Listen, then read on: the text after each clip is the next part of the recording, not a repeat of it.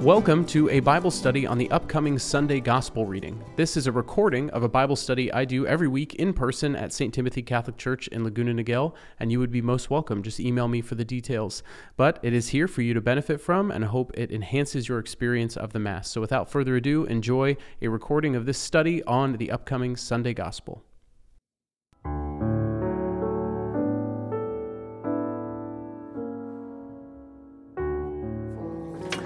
Let us begin. In the name of the Father, and the Son, and the Holy Spirit. Amen. Good and gracious God, we give you thanks for this day, this evening, this beautiful place in which we live, and this beautiful opportunity for community, so that we can dive into your word and allow you to speak to us.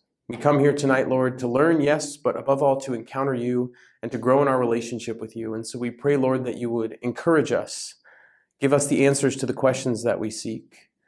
Console us in our doubts, in our grief, and our sorrow. Guide us in the midst of our worry and our decisions. Give us ease in our anxiety. And we pray, Lord, anything that might be distracting us tonight, that we would just lay those things at your feet and ask that your will be done, that you would rebuke any attack of the enemy and cast it out in your name, the name of the Lord Jesus Christ. And we offer this time to you, that you would bless it, anoint it, and bless each one of us in the ways we most need it. Send your Holy Spirit upon us to guide our conversation and our study. And we ask the Blessed Mother to intercede on our behalf as we pray together. Hail Mary, full of grace, the Lord is with thee. Blessed art thou among women, and blessed is the fruit of thy womb, Jesus. Holy Mary, Mother of God, pray for us sinners, now and at the hour of our death. Amen. In the name of the Father, and the Son, and the Holy Spirit. Amen. Come on in, have a seat, join a table. We're going to begin in Matthew chapter 13. Verses 24 to 43. So, this is the gospel reading for this upcoming Sunday, which is the 16th Sunday in Ordinary Time. We're picking up where we left off last week. So, as a reminder, we are in the middle of the third teaching section of the Gospel of Matthew, and that third teaching section is called the Parable Discourse.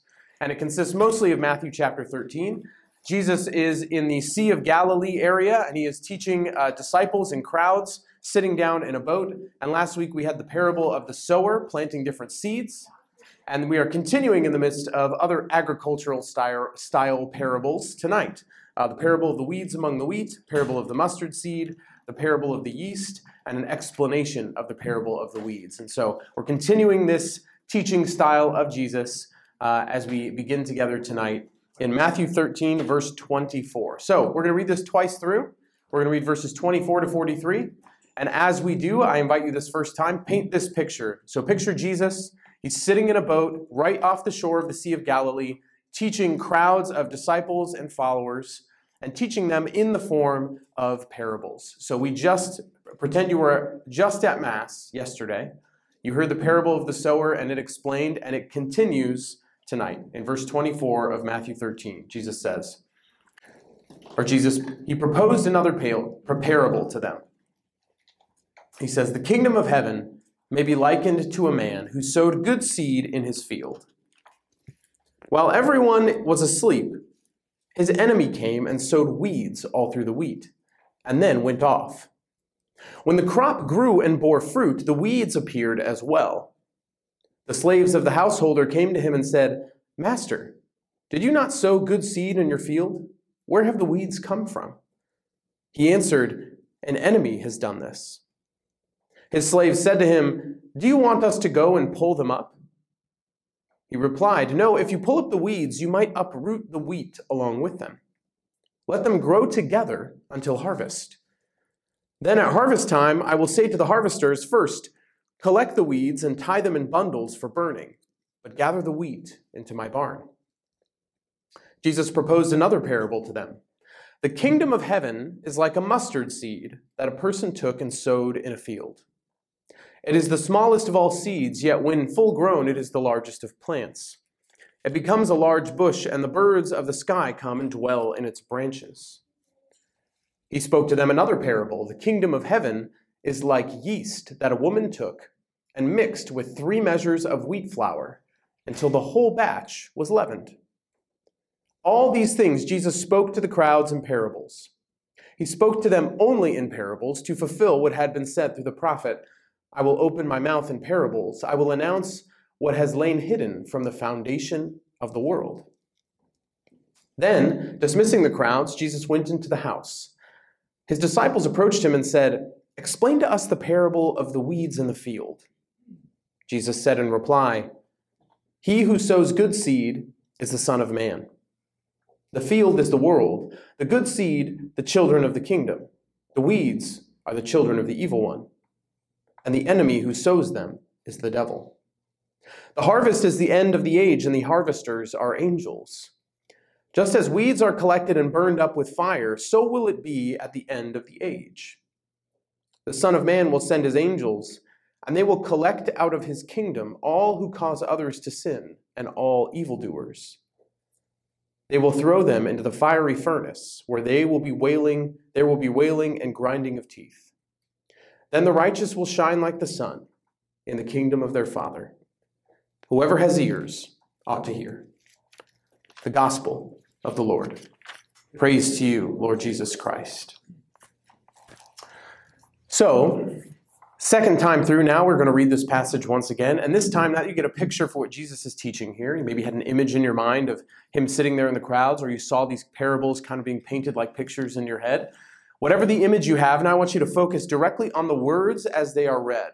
You can close your eyes or follow along in your Bible and listen particularly for any word or detail that stands out to you, jumps off the page, and resonates with you personally. You don't have to know what it means. It doesn't have to have any intellectual or theological interpretation based on the context of the passage, but it just strikes you. It can be any word, any detail, any phrase.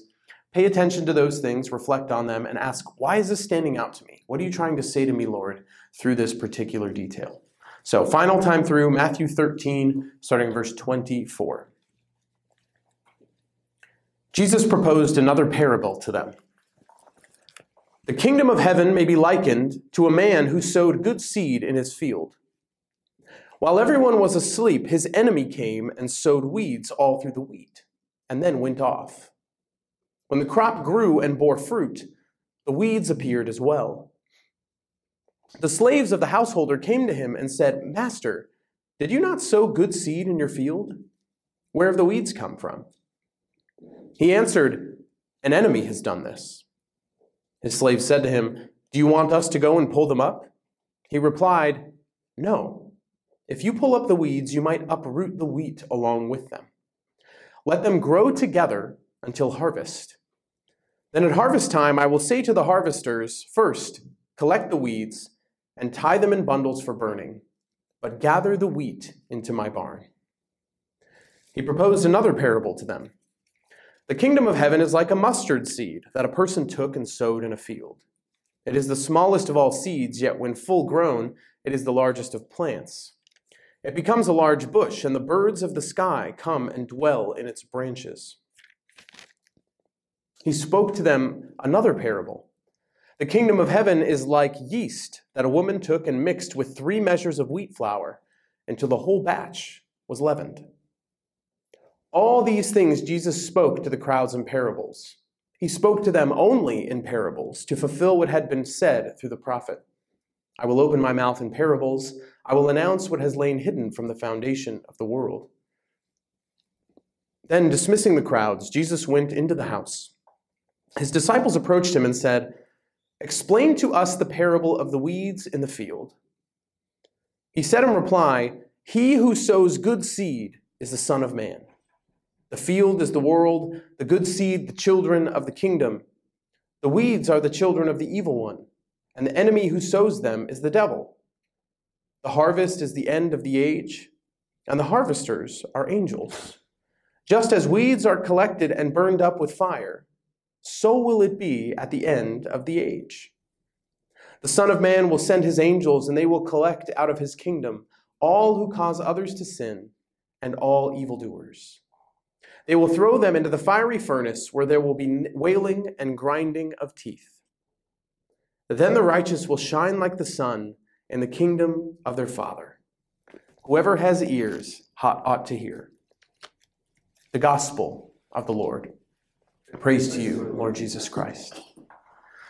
So another longer passage. So I want to invite you to take a few moments to look over the passage and the things that stood out to you. Again, it was Matthew 13, 24 to 43.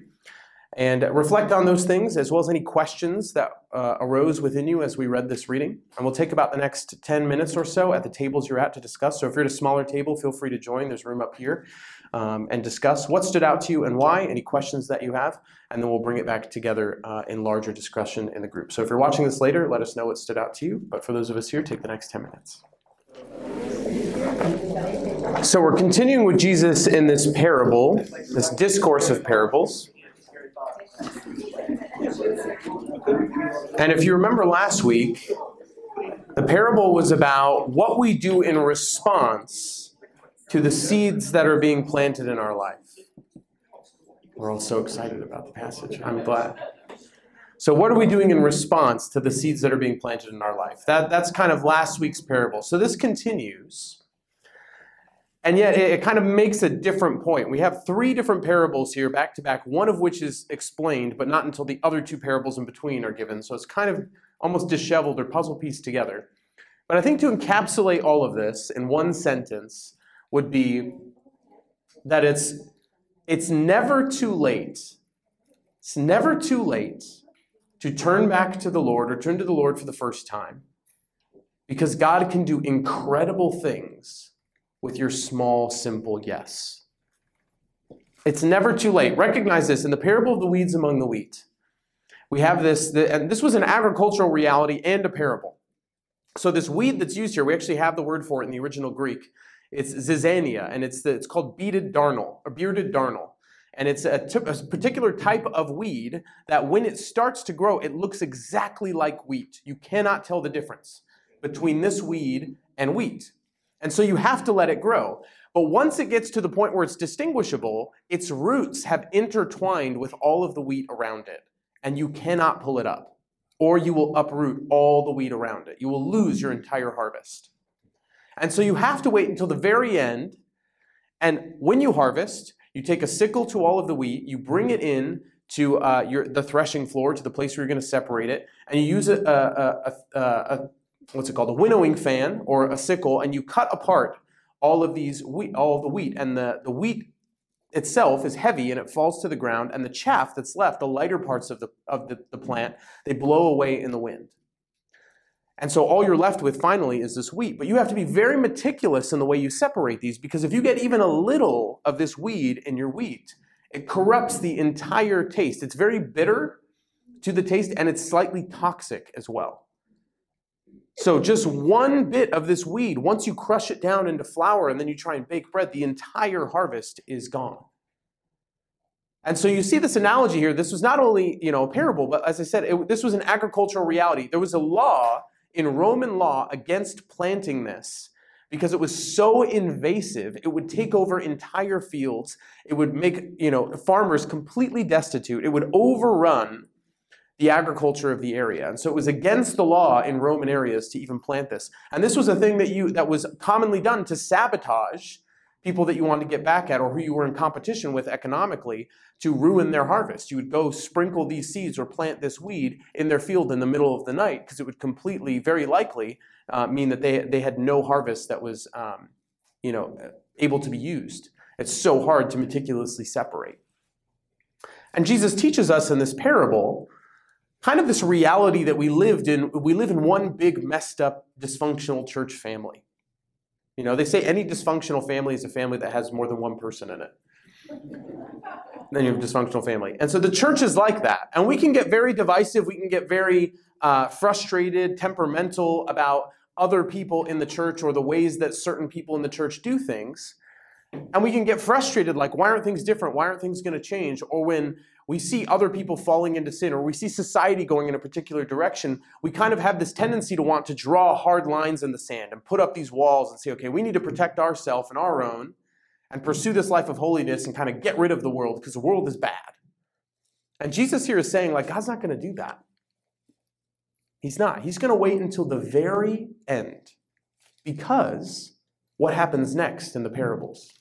Examples of how even the littlest act the littlest gesture, the littlest moment, the person who looks so unexpected to be a saint in their sinfulness, their smallest desire to convert, incredible fruitfulness and abundance can come from that. And so we don't want to, God doesn't want to harvest that too early, to uproot the weeds and throw out all these sinners too early. And we shouldn't have that desire either, because we are all sinners. We have to ask ourselves, like, am I the weed or the wheat today? Am I worthy of being in this field?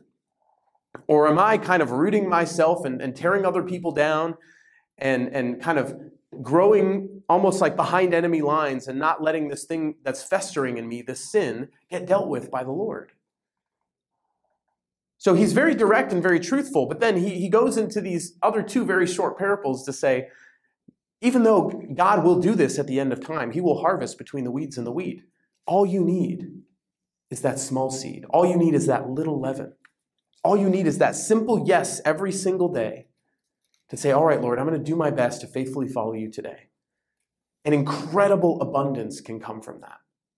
So he tells us in the end what this means and all the symbolism. But I think it's also a great example of, the servants of the master come to him and say, why is this happening? Didn't you sow good seed? And can't you hear in that people who ask, didn't God make everything good? So why are bad and evil things happening? And Jesus, we ask this question all the time. It's like one of the number one questions in the human experience. And Jesus answers it so simply. An enemy has done this. An enemy has done this. He says it plainly. An enemy has done this. So do we go pull it all out? Do we get rid of it? No, wait. Wait until the end.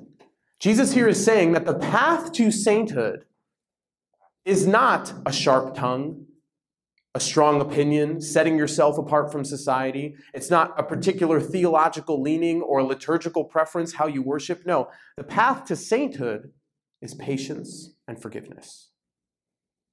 Patience and forgiveness. And isn't it so interesting that when we don't focus on those things, we end up in these situations where we get very divided and we start infighting. And what do we lack? Patience and forgiveness.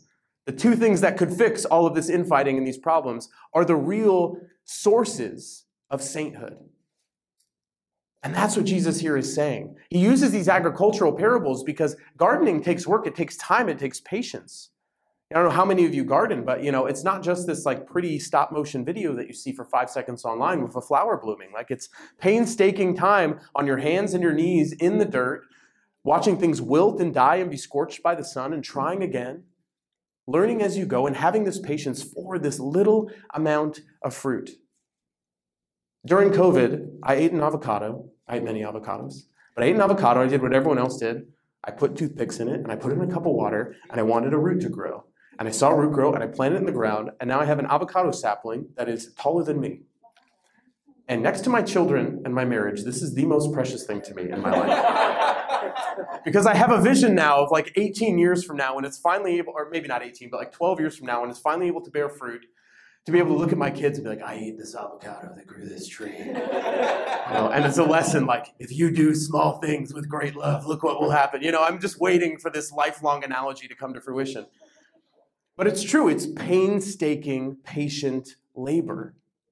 And we have to be very forgiving and patient in moments or in environments that can be very unforgiving. The laws of nature are unforgiving. Just because you're saying, like, please grow, nature's not going to be like, okay. It's just like, no, this plant's going to die. It's not up to you.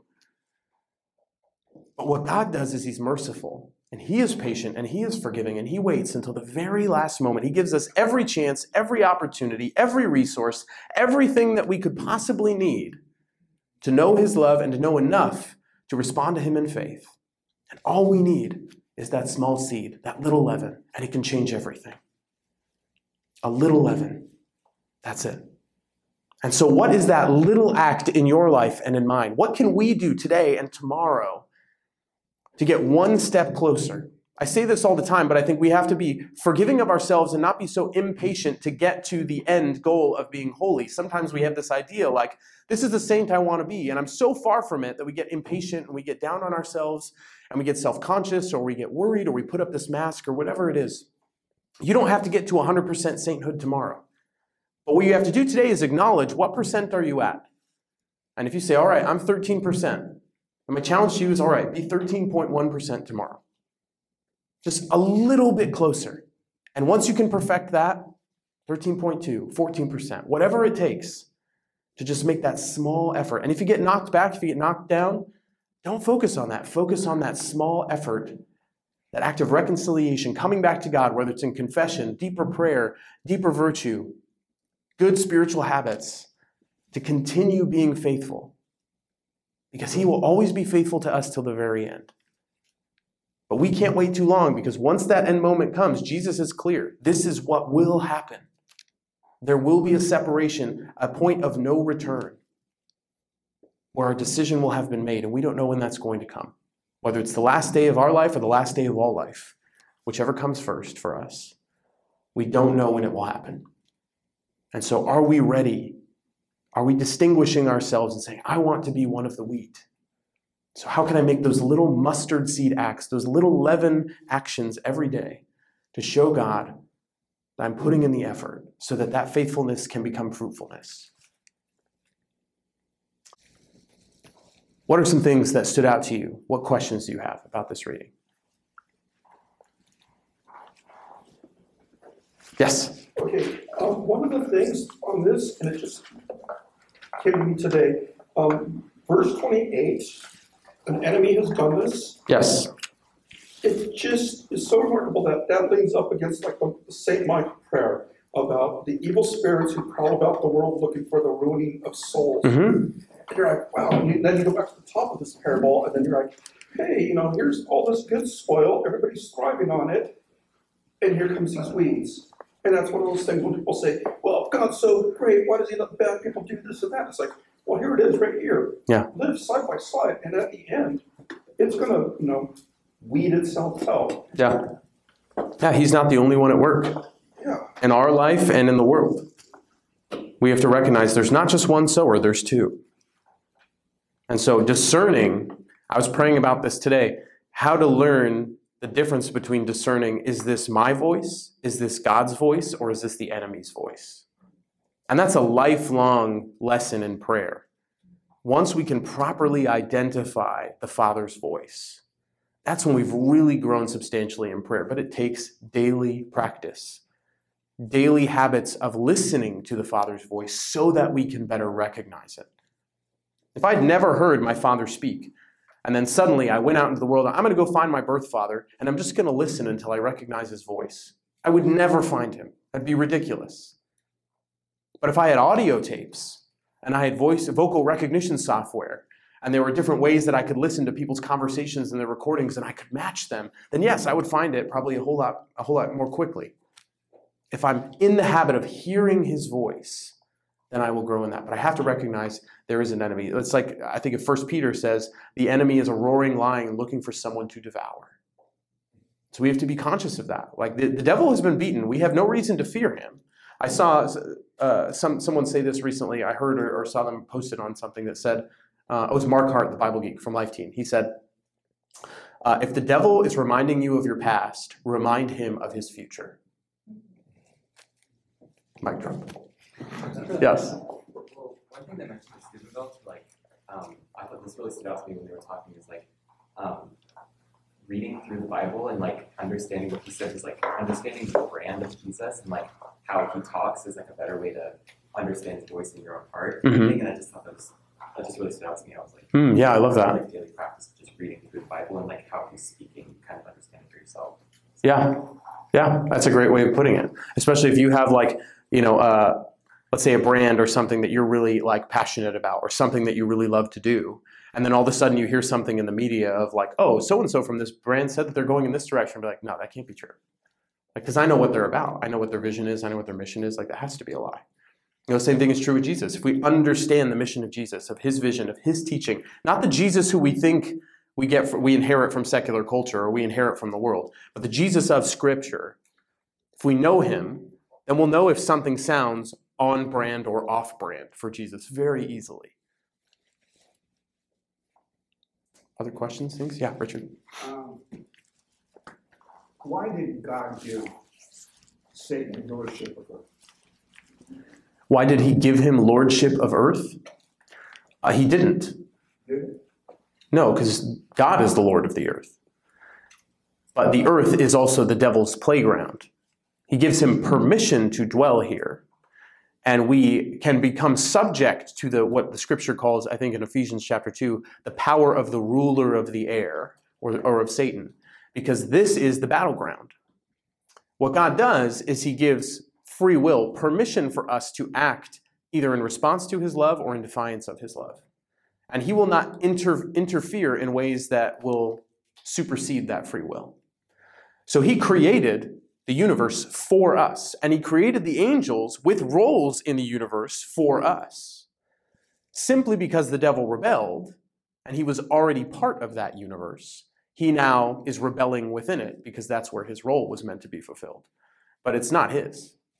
That's why at the end of time, this universe will not be destroyed. It will be redeemed, and out of it will come a new heaven and a new earth. It will be transformed. It won't be abandoned. Well, when he tempted Jesus, he said he took on top of the mountain and said, I will give you all these kingdoms. Yes, he did say that. He's also a liar. Oh, okay. That's the important thing about discerning the devil's voice is he tends to not tell the truth. He tends to over-exaggerate his ability to meet some of those promises that he offers. I'm glad you said that because I heard another sermon this weekend, okay, that talked about the devil's rulership of the earth from a whole different perspective. Yes, and there is accuracy to that statement in the sense that this is where sin and the battle for good and evil is happening. And so he does extend lordship in a sense that this is where evil is trying to accomplish its end. And so he is Lord of all of that action and all of that practice. He has dominion over that. But he is not the one who created any of this. So true dominion of everything and everyone belongs to the Lord and the Lord alone. Yeah. So it's a yes and no kind of answer. Yeah. I'm one to not exaggerate the power or lordship of the devil because the power and lordship of God is so much higher and above that we have no need to fear if we are in league with the Lord. Other things stand out? Other questions? Yes. Well, and this is the first time I really noticed that all three of these parables are about the kingdom of heaven. So what's your sense of what Jesus is trying to teach about the kingdom of heaven? Because these are not parables about, moral lessons, be good, do this. And this is like, well, heaven is like this. So. Yeah. So in one sense, yes, but in another sense, no, because in heaven, this judgment will have already happened. So when Jesus is talking about, these are parables about the kingdom of heaven, a better way to translate that word kingdom, it's basileia in Greek, is the reign of heaven or the reign of God. Now in every other gospel, they use kingdom of God. Matthew is a Jew, and so anytime he sees God, the Lord's name, he tries to change it to something more reverent. So because for Jewish people, it was blasphemous to even fully say or fully write the name of God, even abbreviate it. And so they try and come up with substitution words out of reverence for God's name. And so in Matthew, uniquely, you'll see the phrase kingdom of heaven. But what it really means is the kingdom of God. And a translation of that is the reign of God. So what does it mean for God to reign? It means that we are allowing ourselves to respond to God, to have small acts of faithfulness, to be patient and forgiving, so that God can bring abundance and fruitfulness out of these things, so that at the end of time, there will be more people, if not everyone, hopefully, that's the goal, but there will at least be more people on the side of the wheat than there will be on the side of the weeds. So it's really not about what will happen after all of this, like what is heaven like? It is more about what does it look like for God to reign now in our lives on that journey toward heaven. That's probably the best understanding of when you see that phrase, the kingdom of God or the kingdom of heaven. Because when they're talking about what heaven is like, they'll just say, in heaven or after death or something like that. It can be used synonymously, but they're kind of interchangeable in this respect. Yeah, great question. I saw another hand. Margot? The thing that hit me was when it says the Son of Man will send his angels and will collect out of his kingdom all who cause others to sin. And it's almost kind of lost in here with all of the proactive, behavior. I mean, we can be doing what we think is okay, but if we're influencing others Yes, yeah. And that's why the agricultural analogy of the way that the weed behaves with its roots is so appropriate, because the roots attach to the roots of others. So the fact that the weed is present there is influencing the wheat, even though we can't see it above the soil. And so I think it says this in 1 Corinthians 12 when it's talking about the body of Christ. It's somewhere around verse 30. It says, if one part of the body suffers, the entire body suffers. And so by relation, if one part of the body sins, that sin has a ripple effect in the entire body of Christ. So there's no such thing theologically as a private sin. You can commit a sin in what you think is a private space, but it will always affect the body of Christ in some way because it affects you and you interact with the body of Christ. No one is isolated. No one has absolutely no effect or influence on anyone else. And so every sin has a ripple effect in the body of Christ. And so it's not that phrase, who cause scandal to others, is to warn us against the fact that every sin that we commit can cause suffering, scandal, and sin, or the occasion of sin, to others. That we are our brother's keeper, as God asks Cain at the beginning of Scripture. Or as Cain responds, am I my brother's keeper? Yeah, you are. Yes? Okay, one tiny question and then a bigger question. Yes? Tiny question, what was the name of that weed again? The name of the weed in English is bearded darnel, D-A-R-N-E-L. The Greek word is zizania, Z-I-Z-A-N-I-A, Okay. I think. I don't really understand exactly the parable of the yeast. Yes. Because it says in the note that the yeast is corruption. It can be interpreted that way sometimes. Okay. Yes. So C.S. Lewis said that Christianity is a good virus. So like a virus, it spreads and is contagious, but in a good way. That's how Christianity, authentic Christianity, should act. And so yeast can be used, we see it in the Bible, used as an analogy both for the way that sin can spread like a virus and how Christianity and grace can spread like a good virus. And so here it's used in a good context. And it's clear from the context that's what it means. Well, what it does is it corrupts the stability of the flour and provokes change. So once yeast enters the flour, the batch, it starts to be activated as a leavening agent and it creates bread. But here, there's probably a note in some of your Bibles where 3 measures of flour is enough to feed about 100 to 150 people. That's a huge amount of abundance for a little bit of yeast. And if you've ever made, we all did this during COVID, right? We made our own sourdough starter, right? Everybody did that. Maybe you still have it. You have a name for it, whatever it is. I did it once, and I was like, this is too much work. I'm just going to buy bread. But I did it, to be part of the experience, But it does have this kind of amplification effect. Just from a little bit of flour and water, you can create this life-sustaining material where you can make bread for the rest of your life if you just keep feeding it a little flour and draining it. And so it's a really incredible thing. And what's interesting, there's another place, I don't think there's a cross-reference here to this in the Bible, it might be in yours, but I recognize there's another place where 3 measures of flour is used. And that's in Genesis chapter 18. And in Genesis chapter 18 is when Abraham and Sarah have a tent, they're living near the oak of Mamre, and 3 strangers come.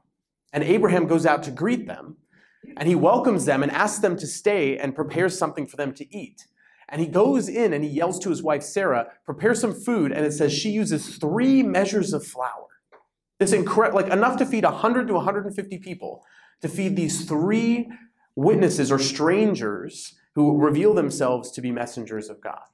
Or you could argue, you can interpret it as the 3 persons of the Trinity. There are contextual reasons to believe that could also be true.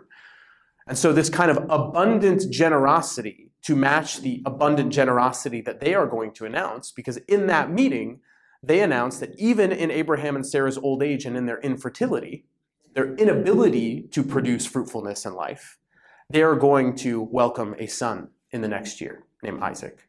And that's where they learn of that gift, that miracle of God from those 3 strangers, out of this willingness to give just a little bit of yeast to these 3 measures of flour to produce this abundance for them. They produce this abundance in return by announcing the gift of a child. Yeah, so it's an incredible analogy there that God is probably, for people who were faithful Jewish listeners who knew the scriptures really well, they probably would have remembered a detail like that and have thought, wow, the line of Abraham, the whole reason we are a chosen people who trace their lineage back to our father Abraham in the first kind of a covenant of a Jewish nation, we trace our lineage back to him because of a moment like this, of 3 measures of flour and a little bit of yeast. So what can happen if we in society are a little bit of yeast to the flour that exists around us? What can we produce if that one action created that huge nation of people and all of these promises that God fulfilled in the land of Israel and the Messiah and the kingdom of David and all the things that are still yet to come? That would have been an incredibly encouraging, really kind of a prophecy of all that Jesus was doing and would continue to do. Other questions? Things that stand out? Greg. When you first, in the beginning, before we get to the mustard seed part, Yes. there were people that could argue for predestination Mm-hmm. between the good seed and the weed. You're always a good seed, you're always a weed. Weeds can't be redeemed, or anything like that. Yes. So he gets into the mustard seed, but to me, it doesn't tie that well together. Like, can't you convert a weed, a bad weed, into a good weed or a good seed? Well, no, not agriculturally. I mean, I think, but based on the context here, for the parable's sake, I think that's what Jesus is trying to communicate. That, like, we don't uproot the weeds too early, because it can corrupt people's free will. It can do damage to the good that is being done, because God, as Romans 8 says, all things work for good for those who love God. So God is always seeking to bring good even out of the worst of circumstances. And so we have no right to interfere, and there's no reason in God's divine plan for him to abruptly cause some disruption to our free will before his plan comes to fruition at the end of time. And so that patience is part of the frustrating part. So for the soul, can a weed become wheat? Absolutely. In planting, no. So that's where the analogy loses a little bit of its comparison ability, but yeah. And I think that's indicated based on the context, because then Jesus tells you, look at all these small things that can become something great. Small things that would seem totally insignificant or be even seen as a symbol of corruption, like yeast. Look at what it can do. You know, all of these analogies. The mustard seed is not the smallest of all seeds. It doesn't grow to the largest of all plants, but it's an analogy for, look at how this small thing can become something big and beautiful where all the birds of the air dwell. And that actually, it's a quote. I don't know if you noticed this. It becomes a large bush, and the quote, birds of the sky become and dwell in its branches, end quote. I don't know if yours has those little extra quotation marks in there. Mine does. Because it's quoting Old Testament prophecies about all of the nations or all of the peoples that will gather under the power and influence of the new Messiah, the one who's promised to come. All these prophets who are coming during exile and during separation and times of civil war in Israel, all of these promises, a lot of them use this language of trees that grow where birds of every kind, meaning like people of all nations of every kind, come and gather for shade in its trees. And so even something small and insignificant, say, I don't know, a carpenter from backwater town of Nazareth of about 200 people, who seems very insignificant, seems like he wouldn't be anyone special, seems like no one would ever record anything historically that he would have done, because he only did that for emperors and kings and major wars and historical events. And yet he changed the entire face of society forever, because he was God.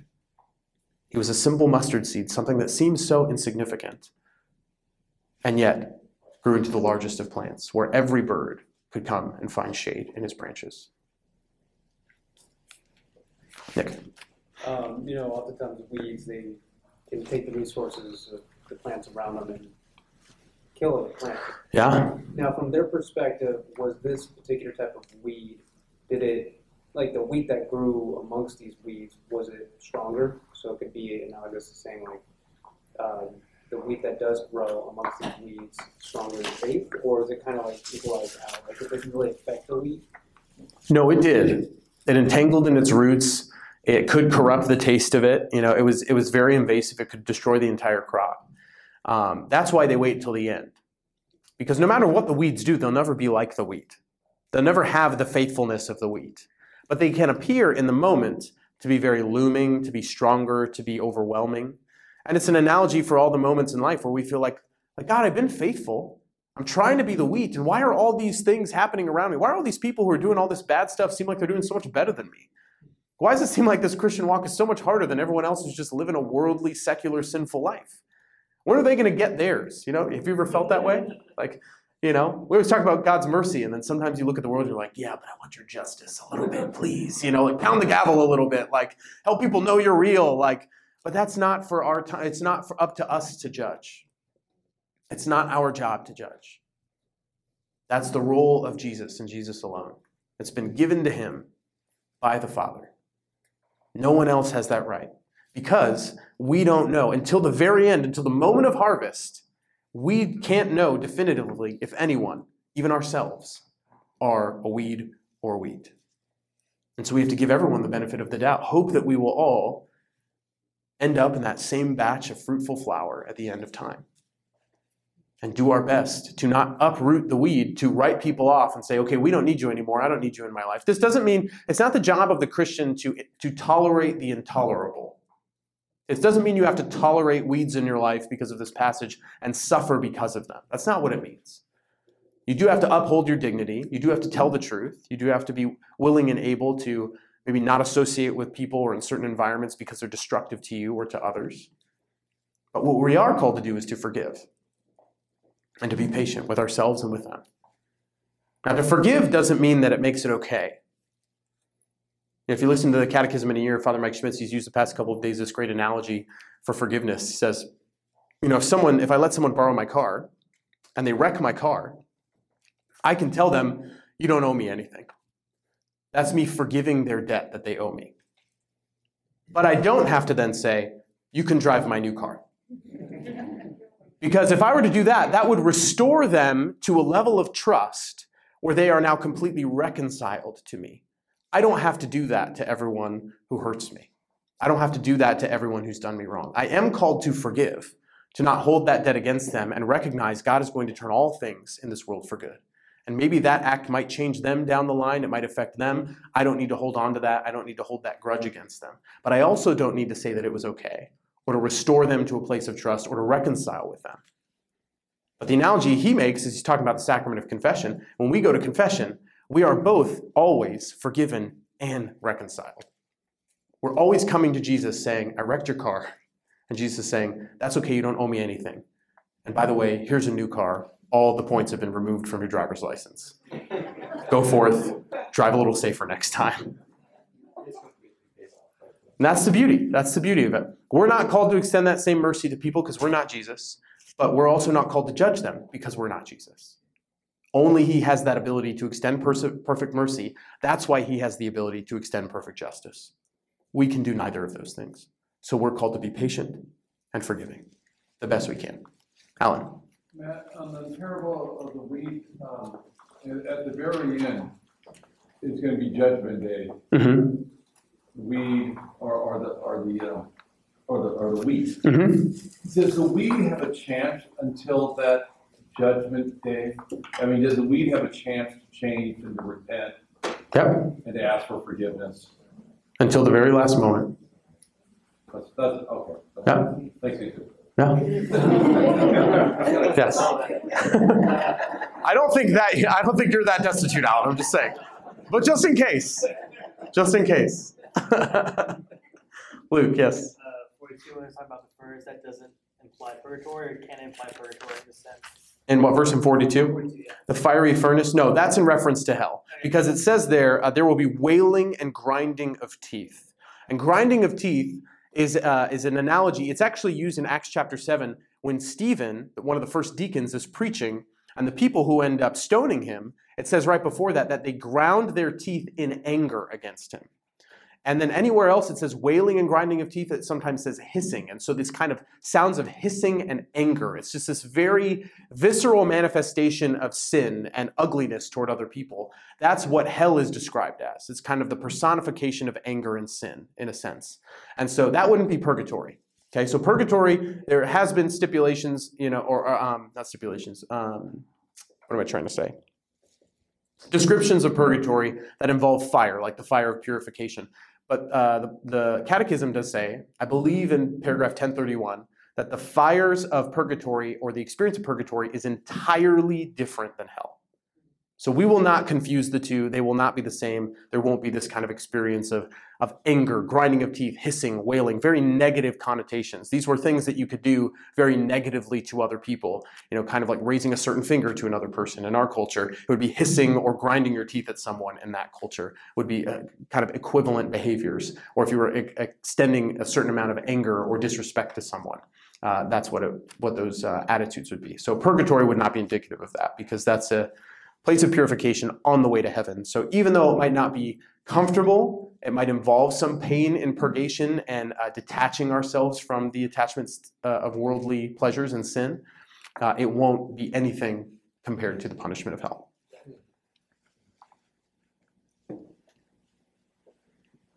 It's a purgatory night. I always like when we talk about purgatory. Yeah. So I noticed in the yeast parable, it doesn't mention anything with like water making like bread. Mm-hmm. And then also with like seeds too, because they need water. What would you say like the water is for both? That's great. Yeah, water's not mentioned in either. So what is the water? This is just my own opinion or speculation because there's nothing in the text. But water is a very good symbol for prayer. Because just like you need to cultivate anything, you need to cultivate a daily relationship with God. So just like we need air, we need oxygen to breathe, we also need water to survive. And so it's analogous to prayer. You could say it's similar to baptism, but this doesn't imply that someone needs to first be baptized in order to make an act of repentance. In fact, that would precede baptism. You need to show that you're repenting and turning away from an old life in order to submit yourself to baptism. So I would say it's probably a representation of what God is pouring into us, the grace and the love he's pouring into us, that blossoms into some kind of prayer and relationship with him, that then leads to a life in him, which is baptism. So, but that's just an example of what the water could be. So, yeah. But it's a good point because in all of these situations, none of these things would be possible to happen naturally without some kind of assistance, some kind of water, someone there planting, cultivating, harvesting, making the bread. So there's always that involved. There's always some kind of action involved. Like faith doesn't happen by accident. We're not going to suddenly get to the end of our life and then the judgment comes and Jesus says like, all right, you chose to be in separation from me. And we're not going to be, what? Really? What? I did? Or he's not going to be like, oh, you chose to be in complete relationship with me. What? I did? What? I didn't realize that. I was just kind of hanging out. Like, we're not going to be surprised when it's revealed. It will be completely apparent to us. But we have to kind of get out of that phase of denial that we can sometimes slip into and think, oh, this doesn't apply to me. Because how does this end? Whoever has ears ought to hear. Raise your hand if you have ears. Okay, that means these parables apply to you, okay? Whoever has ears ought to hear. That's good. That was a little late there, Jonathan, but you do have ears. Thank you. Yes. All of us, every single one of us, this is for us. We don't escape this. We don't get to a certain level of holiness that we no longer have to worry about this. We are all sinners. Let me rephrase that. We are all saints in the making who struggle with sin. We're all saints in the making who struggle with sin. Because yes, we are sinners, but God does not identify us by our sin. He doesn't look at us and say, oh, you are a thief, you are a robber. He says, you are my child who has struggled with this sin of robbery or this sin of thievery, but you're still my child. That's who you're created to be. And if we can remember that identity and make good choices and pursue faithfulness to him each and every day in small ways, then all of a sudden we'll look down and look how far we've come. I'll never forget, I'll end with this, that the only time I've ever been to Yosemite, I was with my wife. I think this was before we were married. Maybe, I don't remember. But I was with my wife and her family and her godparents. We stayed in all these tent cabins. And we did the hike up to Vernal and the other one, Nevada Falls. Yeah, whatever order they happen in. And there's lots of these wet stone steps if you've ever been there. And a lot of these people had done this hike before, but a lot of them had grown a little bit older since the last time they had done it. And all of a sudden, there was some problems with knees happening with some people in our group. And this hike became this like very slow motion trek upward, just one step at a time. Sometimes it was 10 steps, then we sat back down. A few steps, and we sat back down. And it seemed so painstaking at the time.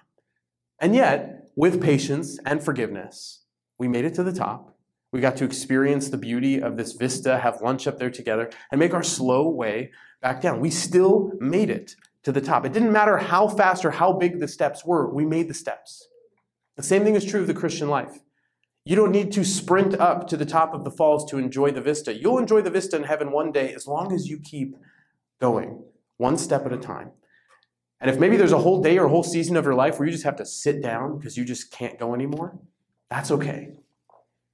But get up, take one more step, sit back down if you have to, keep going. The devil wants to convince you that there's no use in trying. The weeds are already entangled. You're already being corrupted. There's too much difficulty, struggle, and sin going on around you. You're never going to make it. And that is the biggest lie that anyone can ever tell you. Because it only takes a mustard seed. It only takes a little leaven. And we all have that. Every single one of us. No one in this room is disqualified from these parables, and no one is disqualified from the promises that these parables offer if we just allow God to work in us in our small yes every day. Let's pray. In the name of the Father, and the Son, and the Holy Spirit, amen. Thank you, Jesus, for your word. Thank you, Jesus, for the gift of Scripture, the gift of this time and community. And we pray, Lord, that these words would be written on our hearts. They would resonate in us and inspire us to deeper faith throughout the course of this week. Help us to be faithful to you and to be patient and forgiving to others, and to recognize it only takes a small act of saying yes to you each day to stay on this path of virtue. And in that small yes, you can do incredible things. It's never too late. And so help us, Lord, if we are discouraged, if we feel bogged down on this journey of faith, to just recognize that the past is behind us, but that we still have a future. We are saints who struggle with sin, and so help us to continue on that path of sainthood, one step at a time. We pray all this in your most precious name, Jesus. Amen. In the name of the Father, and the Son, and the Holy Spirit. Amen. Thank you so much.